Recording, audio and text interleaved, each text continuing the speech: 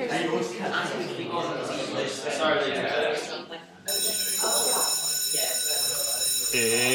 Tefl Waffle time! Yay! Welcome to Tefl Waffle, where we occasionally get together and waffle about Tefl. Yeah, the premise of this podcast, for those of you who are new, is that we would normally talk about teaching. So we're talking about teaching in the way that we normally talk about it, but with a microphone. Yes, because we're both two very boring people. So super nerdy. Okay, so where I live, I'm fortunate that I can take these cool little shortcuts down these tiny little narrow alleys. They're just wide enough for two motorbikes, if they're parked, to squeeze past each other. And there's a kid who lives at one end. So I cut through there to do my school run in the morning and in the afternoon and to go shopping, and I always see this kid. And I've been seeing this kid since he was 3, let's say. And he's the happiest kid. You know, some kids are just happy kids. He always smiles, he waves, he says hello, I wave at him. And he lives with his grandmother and grandfather. And they're around, and he's around, and he plays outside. And occasionally I see him with his mother. And his mother's not happy-go-lucky. His mother, in fact, is the bizarro him. She's dour and always looks like she's just been ripped off and eaten something bad. So this is a case study of the fact that happiness is not a genetic trait. I would say very much so. Okay, so I see this happy kid and his unhappy mother, and they're around, and he plays. That's what he does. He plays. Sometimes he gets a little fishing line out and goes fishing in the Clong, and more often than not, no, he's just got his little fishing line out and he's waving it around in circles. But his mother is the only one that I see having him do homework. Oh. So this is a conversation about homework. I guess I think it's about homework and kids and making kids do homework. I have very strong convictions about homework, I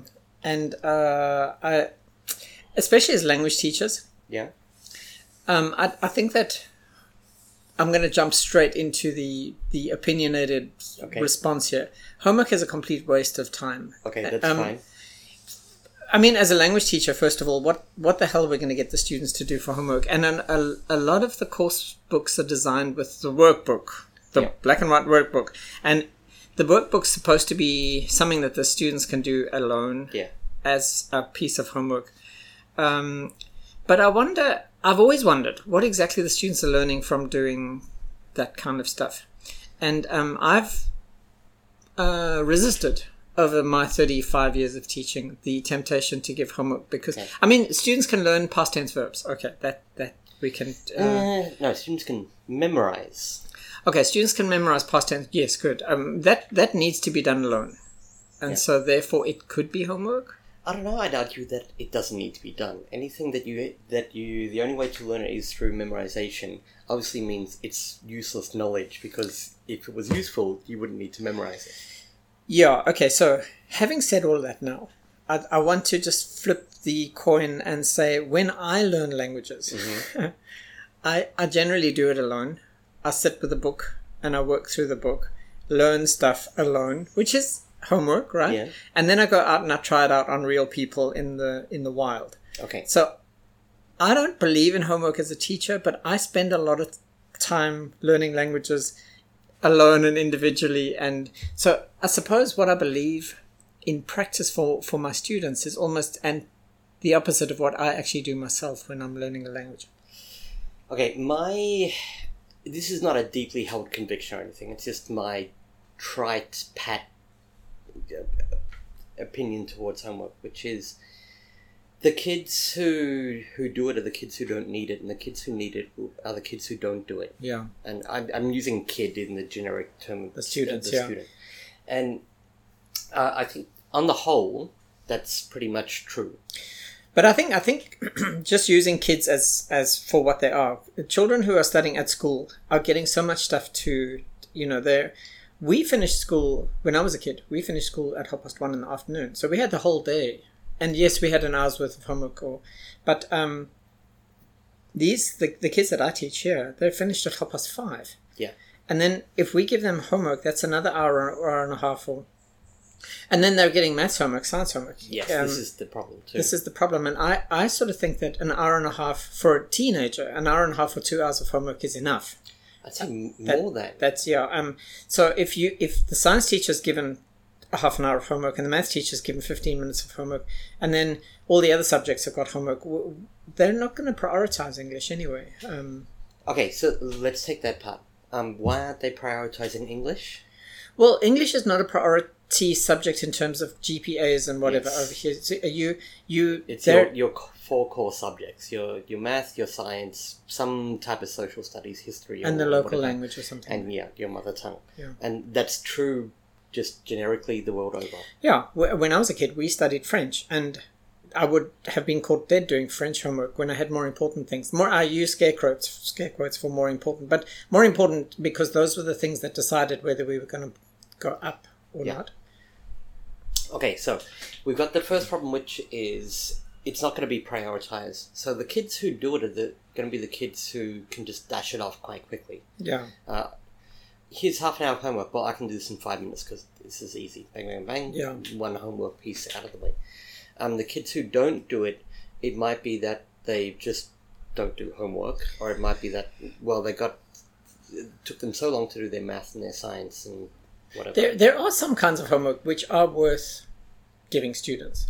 So if you're doing a lesson for tomorrow, if the lesson for tomorrow is family, getting students the night before to find a family photograph and bring it into class. But that's not like homework. That's preparation homework. And with adults, businessmen, I feel at ease to say, before you come to the next class, find an email that you think is difficult to write and bring that, because that gives the next lesson some reality, I suppose. But that's like pre-homework. I don't know what the word is. Prep. Let's just call it prep. And there are some students who, if I say to them, okay, well, we haven't finished this writing activity, can you finish it and we'll look at it next time? They will do it. But I can't guarantee that they will. So I don't plan that they will have done that. You can't plan a lesson around a student remembering to bring a family picture and... Yeah, because if you do that, your lesson's screwed anyway, because there's going to be 5 that do and 25 that don't, and that's just the pits. Okay, now I have another... As a parent, I have an opinion towards homework.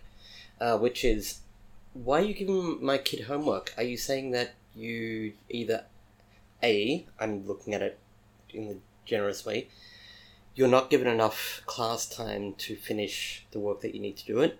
Or are you saying B, you're such a crappy teacher that you couldn't finish your lesson? Okay, well, it's funny you say that, because as a school owner, we get... the opposite. We get the whole, why does my kid have so little homework? Yeah. And we've got these blanket statements that have been given to the teachers, not by me, I have to just say up front, that you have to give homework every day. Yep. And teachers hate it because they're just scrounging the barrel to find stuff to give to students to keep them busy. Work. Right. But if the kids don't have it, the parents think that the teachers haven't done their job properly because there isn't a follow-up. I can understand from the parents' perspective. Okay, I've been taught something today at school, and now I'm going to go home and reinforce that by I get that, but I think that's true in theory. But I think the reality is, from most parents, the homework is just, okay, I can feel better about the fact that I'm sending my kid to this school with this teacher in this classroom. It's just some evidence that, oh yeah, my kid did something today. Look. I think I have a very, very different understanding of how homework... well, in the parents' defense, they're not trained as teachers. They don't know the pedagogical foundations. So homework means something different to them than it does perhaps for me as a teacher. So they look at homework as a way of justifying their decisions about the school. But when I had my kids when they were little and they came home and said, I've got homework, come and help me with it. I was like, man, I've got stuff to do. I don't want to sit and do this is just... And then you've got to sit there and fight the temptation to just do it yourself because it's so much easier to... So when I do homework with my kid, it works like this. If it's English homework, I just don't. I just go, can you write it? You can. Well, never mind then. I'll let you get in trouble from your mother for not having finished it. If it's Thai homework, now he's learning and practicing his alphabet, for want of a better word, and he actually does end up learning a lot from it because I get to say to him, wait, what's this one? Is that one Tortahan? And he goes, no, Dad. Oh, so he teaches you. And so he ends up teaching me, and I'm like, can you show me how to write it? Yes, you can. I have to start at there, not here? Yeah, and then I get a piece of paper and I write, and then he goes, yeah, like that. I'm going, oh, okay, you can write them. Now, of course, that takes 7 times as long as it would for him to just, trace the letters over and over again. Yeah, well, but one of the things... 7 times more. Well, and there's also a bonding... Sure. There's a bonding moment there between you and him because there's like reverse teaching. And it's genuine interaction. Yeah. I am saying to him, wait, I can't remember what that letter is called, or I can't remember how to write that letter. But there is an interesting thing here, which is, okay, you as an English teacher are deprioritizing the English homework because you can see the worthlessness of it. Yeah. But for a subject that you actually don't know, you're going, wow, look, my kid can do this. And maybe that's what parents are doing. They get home, the kid gets home and does homework, and the parents are going, wow, my kid knows all that. That's amazing, because they don't necessarily know it themselves. So it's a way for the parents to become impressed, maybe, with their kids. Yeah, sure. Now, the issue here is that if I'm looking at my kid, I feel perfectly comfortable saying, don't bother, man. You've written that word 10 times already. You don't have to do the other 5. It doesn't have to be written 15 times. You've already written it 10. Or in some cases, but you've already written it 3. Screw it. Yeah, but that's you. I mean, I know parents, friends of mine, who are hardcore with their kids. Your teacher's only told you to write it 15 times? Well, I think you should do it 50. The reverse where the teacher's just not hardcore enough for the mother, and she's like really hitting it hard. I also know other parents who go, oh no, my kid didn't finish his homework, I'll quickly finish it off while he's taking a shower this morning so I can give it to the teacher. Yeah, I mean, the thing is that the parent's relationship with the homework is actually more complicated than the kid. And the teacher. I mean, okay, finish this for homework. You just rattle that off in the last 10 seconds of the class. I was listening to a podcast by Jennifer Gonzalez from the Cult of Pedagogy podcast. Okay. And she, in that podcast, she recommended that you never finish your class on time. You finish your class 5 minutes early. So you time your lesson so that you've got the last 5 minutes of the lesson as an empty block, basically. Okay. So you can do reviews or whatever during that time. But her argument is the kids are not listening to you at that time anyway. They're packing their bags and they're preparing for the next class. And so that's the time where you negotiate with your class about what homework they'd like to do, what kind of things are feasible, how much time they have, so those last 5 minutes are not an allocation of homework, but a negotiation of homework for the next day or for... So we've been doing past tense verbs. What would you like to do? Or how many of these verbs would you like to memorize? Or...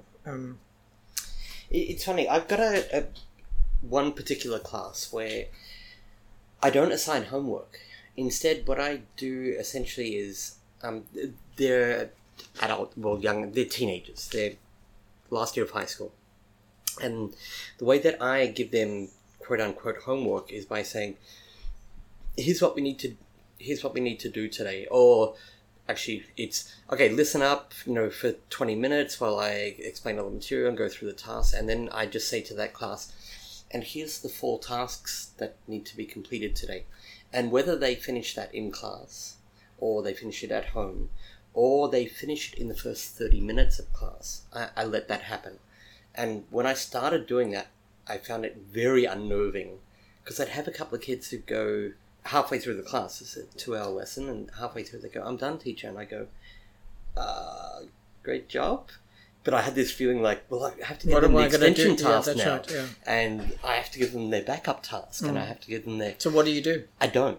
I let it happen, and because they're the last year of high school, they've got mounds of homework and tasks. So they go on and do other stuff then? Sometimes they don't. Sometimes they just chat and hang out with their friends. I mean, it's a very small class, and it's an elective class.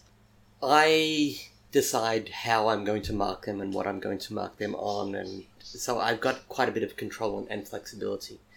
But I still feel uncomfortable when I do it. But because I've adopted that, when I say to the students, "All right, you need to have that thing finished," they go, there's always a couple of kids who go, yeah, hang on a second. And because they've just forgotten or brushed it off or whatever. Your argument here is that you assign the work, and if they finish it in class, there's no homework, and if they don't finish it in class, there is homework. Yeah.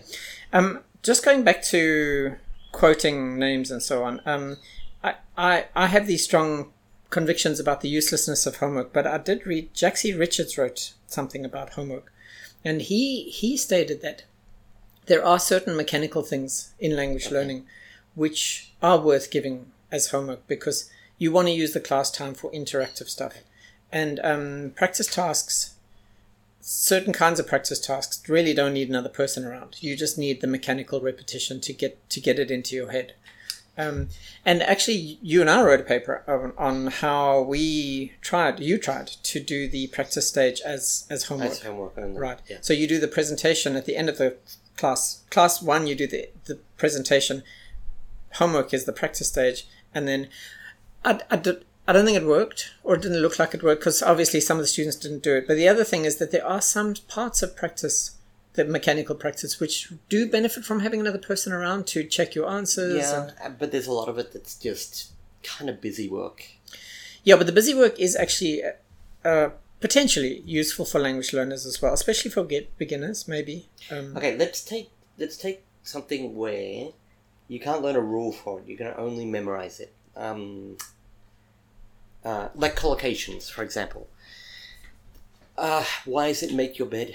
Because historically, beds are a modern piece of furniture, and in the olden days, you had to make them. I have another. Yada. Yeah, I have another. Who cares? The fact of the matter is, you've got to memorize that the verb we use with bed is make. Well, and I don't know. Use with this noun is this. I'm not sure about that. I mean, collocations are best learnt in context. Yes. And, but I have another example, which is stress patterns. So I can teach you the 10 rules of how stress works in long words. Okay. Yeah. So rule number 1, if it's a noun or an adjective and it's a 2-syllable word, then it's on the first syllable. If it's a verb or a preposition and it's 2 syllables, then the stress is on the second, and so on. These are kind of like, they're not really rules, but they're rule-ish kind of things here. If it's a word with a shin in, it's the syllable before shin, that kind of stuff. So you teach them the 10 rules, and then you give them a list of 150 words. Which match those 10 rules, and they can go and identify where the stress falls at home. So you give them a word like cigarette, and they can go home and figure out, oh, well, if it's a double letter, so it should be the syllable before the double letter, or it should be 3 from the end. It's up to them, and then they can come back and check their words, work with them. And that kind of stuff is time consuming because 150 words is too much, but you know what I mean. They can do that alone at home if they remember. Now I remember when I was a kid, I used to forget homework all the time. I was terrible. I was ludicrously bad at homework. I would approach it one of 3 ways. One, just completely forget. Like, I've forgotten before I've even put it in my school bag. Yeah. Like, I didn't even pay attention to the fact that you gave me homework. Just stop on that point, because I remember there was a teacher once who had a homework diary, and we had to write in the homework diary everything that we had to do for homework. This was her way to try to make everybody remember, but I'd forget to write it in the homework diary. Okay, all right, there's that one. There's the other one, which is forget about it until, just before the class. And then just copy Bob's. I generally, as a rule, I wouldn't copy Bob's. I would either half-ass it or just go, what's the teacher going to do? I'm in trouble. And just go to class with the knowledge that I'm going to be in trouble. We were in groups in primary school, and we had a girl in our group called Lauren, and she was sharp as nails, and I just used to copy her stuff. I'm sure she used to come into school going, "Steve's going to copy my homework." Just know. The third approach that I had to homework was not really forget about it, but kind of deliberately forget every time that I remembered. You know, I'd go home. Oh, I've got to do that thing. Oh, never mind. I'll worry about it. I'll do it later. I'll do it tonight, or I'll do it in the morning, or I'll do it whatever. Yeah. And then remember again later and go, but I don't want to do it now, and deliberately forget again, because it was tedium. And maybe I have such a negative response to homework because as a kid I was the worst homeworker ever. My father used to do my homework for me, or I'd forget, or I'd copy Lauren's, I was terrible. I was terrible as well. And the only homework I liked were something that was kind of more project-based. Even that. I hated that. No, if it was something like, okay, you gotta find out 10 things about Japan alone. Can't be in the classroom. Man, these are things... This is before Wiki. How did you do that? This is generic. And then you've got to present those 10 things, and you've got to have a poster for it. Oh, God. So I'd be fine with everything until it got time for the poster. I'd be like, I don't want to make this piece of crap. No. I hated that. But I was okay doing the work. But for the teacher, the poster was... The output, right? That's what they wanted to see, yeah. But I didn't care about the output. I hated that part. So I'd end up with just some, wrinkled, water-stained, creased... Shame. I mean, the teachers... looking back at myself, the teachers had to teach me. They must have pulled their hair out. I'm sure that some of them now would go, Steve? Is he... What? I'm sure most of mine. Yeah. I had a couple of teachers who recognised that I was bored by their subject and gave me something else. I had, I think, one or two teachers who kind of went out of their way to do really good lessons that were genuinely engaging. But I think most of my teachers looked at me and went, oh man, I've got Troy at period 4. Troy and that group of guys. You are the one that all the teachers were afraid of. I don't think it was me. I think it was just the general attitude of the group of people in my class. No, I think I was just a ghost. I did nothing. I was really quiet. I think that the teachers just thought, okay, well, he's going to be one of those guys that just sort of blob through life and then die kind of thing. All right. Okay, so I want to go back to the mum. So the grumpy mum. Oh, we're going full circle in this podcast. Forcing the kid to do homework. But you look at the kid, and the kid's not angry or upset or any other negative emotion. The kid is doing the homework. And but is that a sign of that kid just enjoying life and being happy doing anything that comes his way? I think it's part of it, but I think it's also for the kid.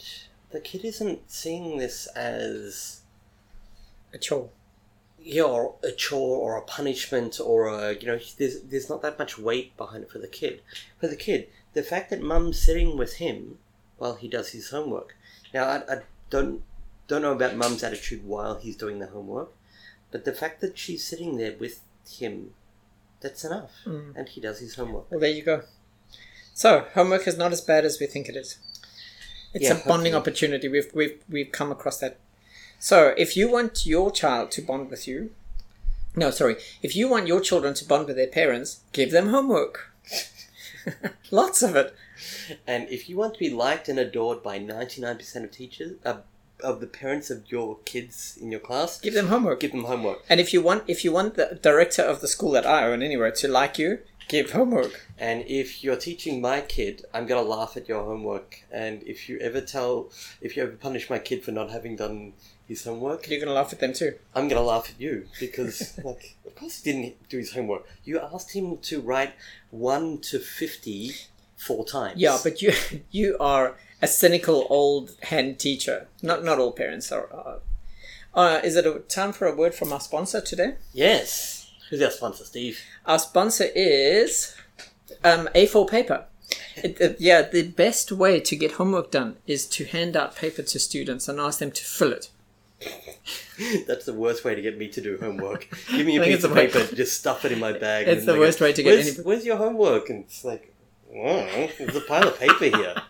Anyway, A4 paper is very useful in a number of different contexts too. Yes, just buy the higher gram one so it goes through the printer smoothly.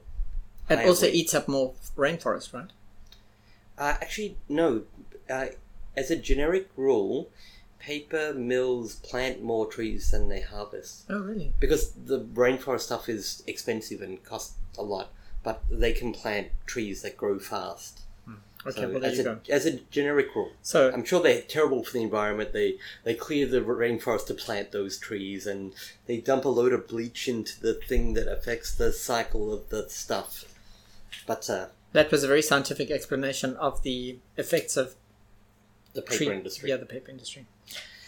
Right, waffle off.